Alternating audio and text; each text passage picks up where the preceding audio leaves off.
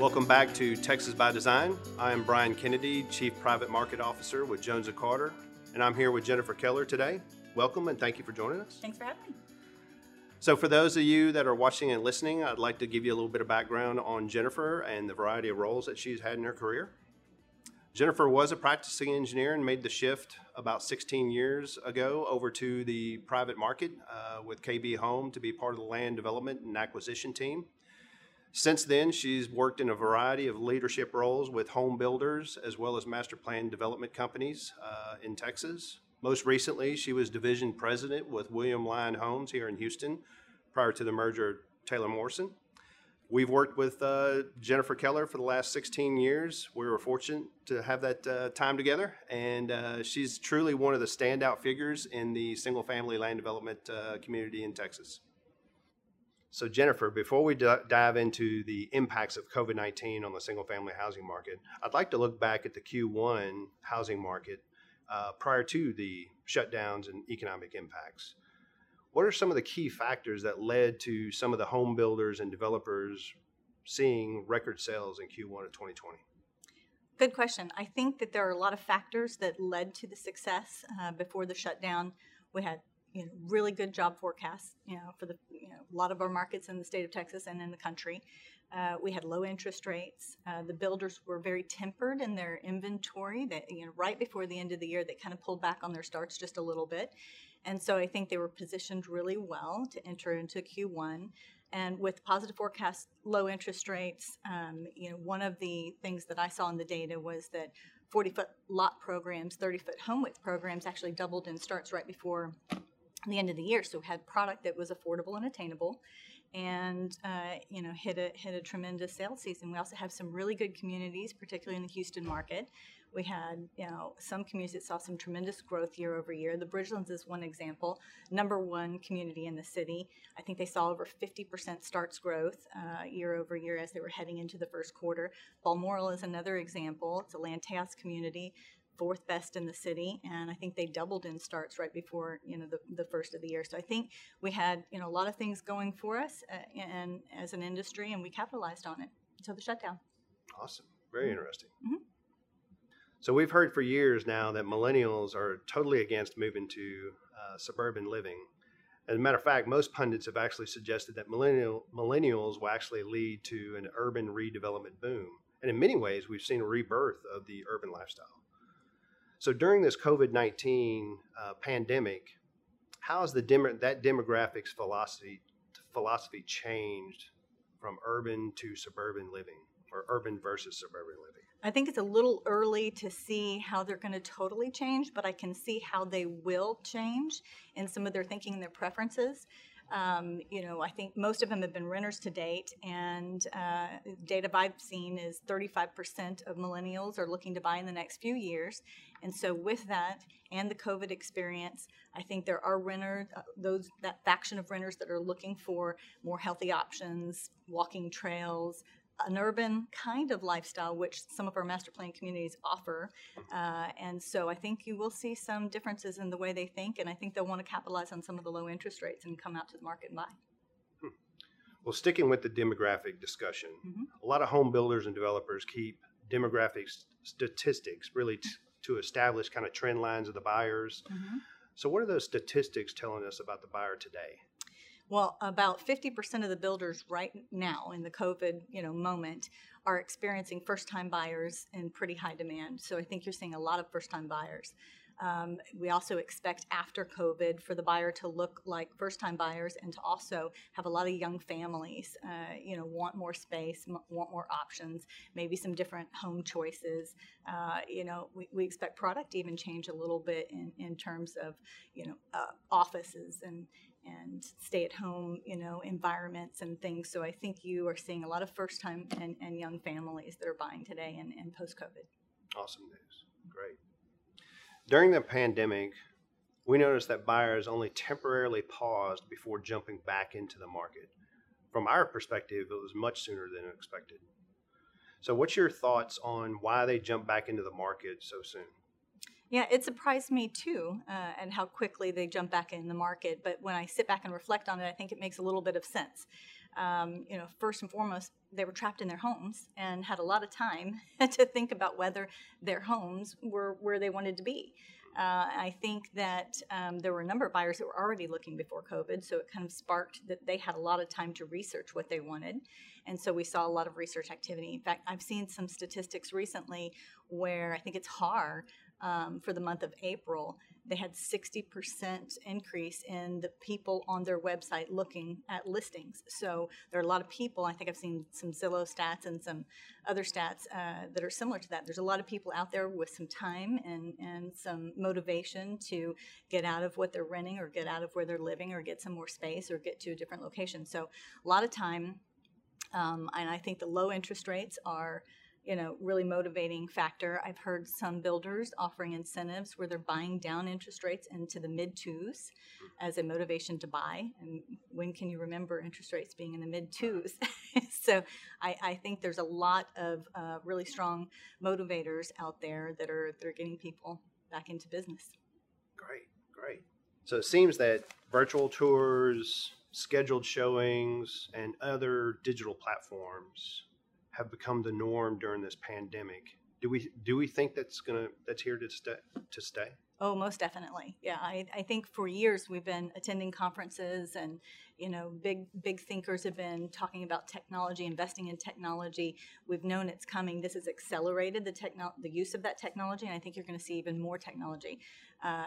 We've heard things, from autonomous vehicles and community shuttles. We've heard things from, 3D printed homes, off-site home construction. I think I read an article yesterday where there's a home being built in Japan and shipped to America. So there's all kinds of technology being talked about, and I think this is really just the start of a major transformation. Awesome. So Jennifer, based on the data that you've seen both nationally as well as statewide, how's the Texas new home buying market doing compared to the rest of the United States? Great question. Texas markets really perform well. As long as I can remember, we just have great fundamentals.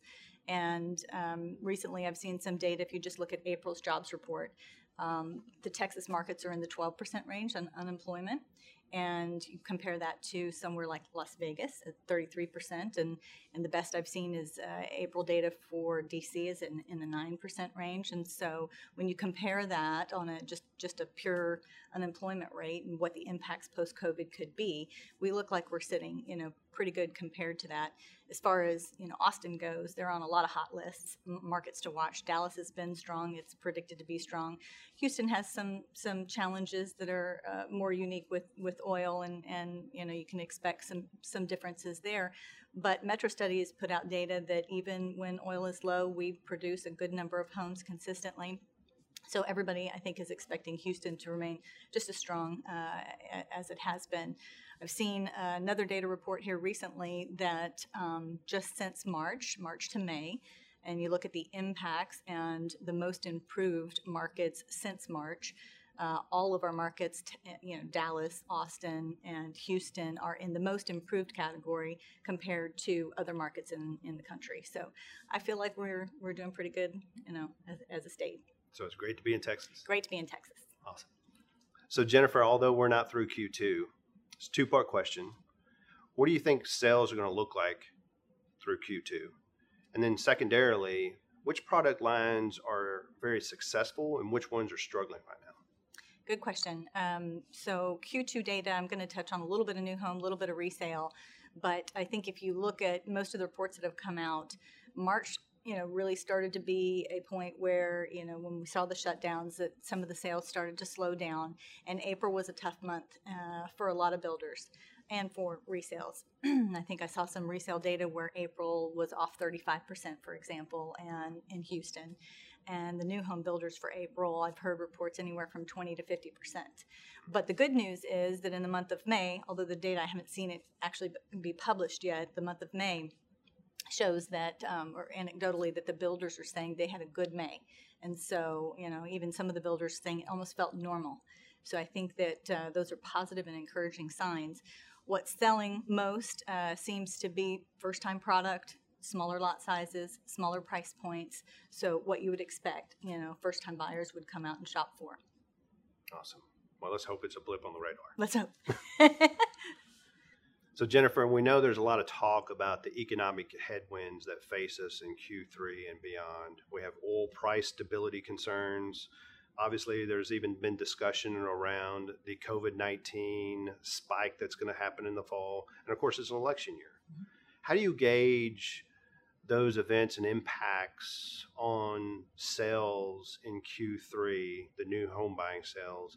And then also, I want to peer into Jennifer's crystal ball and kind of hear you discuss what you think the sales will look like for the remainder of 2020 in Q3 and Q4. It's a great question. I think it's almost too early to say. There's a lot of data coming at us real time. Every day it seems I read something that's a new data point to consider and factor in. But what I will say is, from what I've heard most, right now it feels like the market, new home market, could be off nationally about 10% if we have a V-shaped recovery, which everyone thinks is what may be happening. But there is a lot of speculation about whether there will be a second wave, whether there will be more job losses, will there be another impact that makes it different than the recovery we think we're seeing. And so for that reason, I think that, there's a range of expectation that I'm hearing, and that could be that we're off 10%, could be we're off 15% nationally. And I think even in the resale market, I've heard that we'll be off maybe 25% here locally. So it's still very real time with the data we're seeing. You do surveys of the consumer, and some of them, I think I've seen half of consumers are still worried to go get a haircut. 70% of Houston's restaurant reservations are still down 70%. So, we have some challenges we haven't quite overcome yet. But there's a lot of positive talk too, like we might see a deferred selling season where we would normally see that in February, March, April. Maybe it's just going to be a deferred selling season. We have the potential for people to relocate because they're in a market that has been shut down, and maybe they want to live in a place or get a job somewhere like Texas where we've opened up earlier. So I think there's a lot of positives and a lot of negatives, but I think that's the range we're looking at. And going into 2021, I think I've heard that we might have some pricing pressure, but we should have some slow growth. So from what I'm hearing, the long-term outlook is pretty strong. Hopefully we'll have that V-shaped return. Let's hope. So Jennifer, from an industry perspective, what trends or what should we be shifting to in the development philosophies in 2021 and beyond? I think when we go through, something like we're going through with the recessionary experience, there's a lot of focus on costs and time. Normal, you focus on costs and time, but a lot more focus on how can we do things quicker. Particularly, we already know that we have somewhat of a shortage in lot supply in Houston. I don't know if the other markets are quite, the same, but we definitely feel it in Houston, and so there's a pressure to develop lots, but the time frame to bring new lots to market is getting longer and longer, and so we as an industry need to think about what can we do to compress that time frame and to control some of the costs, and to think outside the box, on water plants and sewer plants and drainage studies, and how can we get there quicker and cheaper, because we're fighting affordability, and we need to do things better. Awesome. Thank you. You're welcome. So Jennifer, that was a lot of great information, and thank you so much for joining us. Thanks for having me. And thank you for joining us. If you've enjoyed this episode, please give us a 5-star rating. And follow Jones & Carter on social media, YouTube, or wherever you consume your podcasts. And thanks again for joining us on Texas by Design.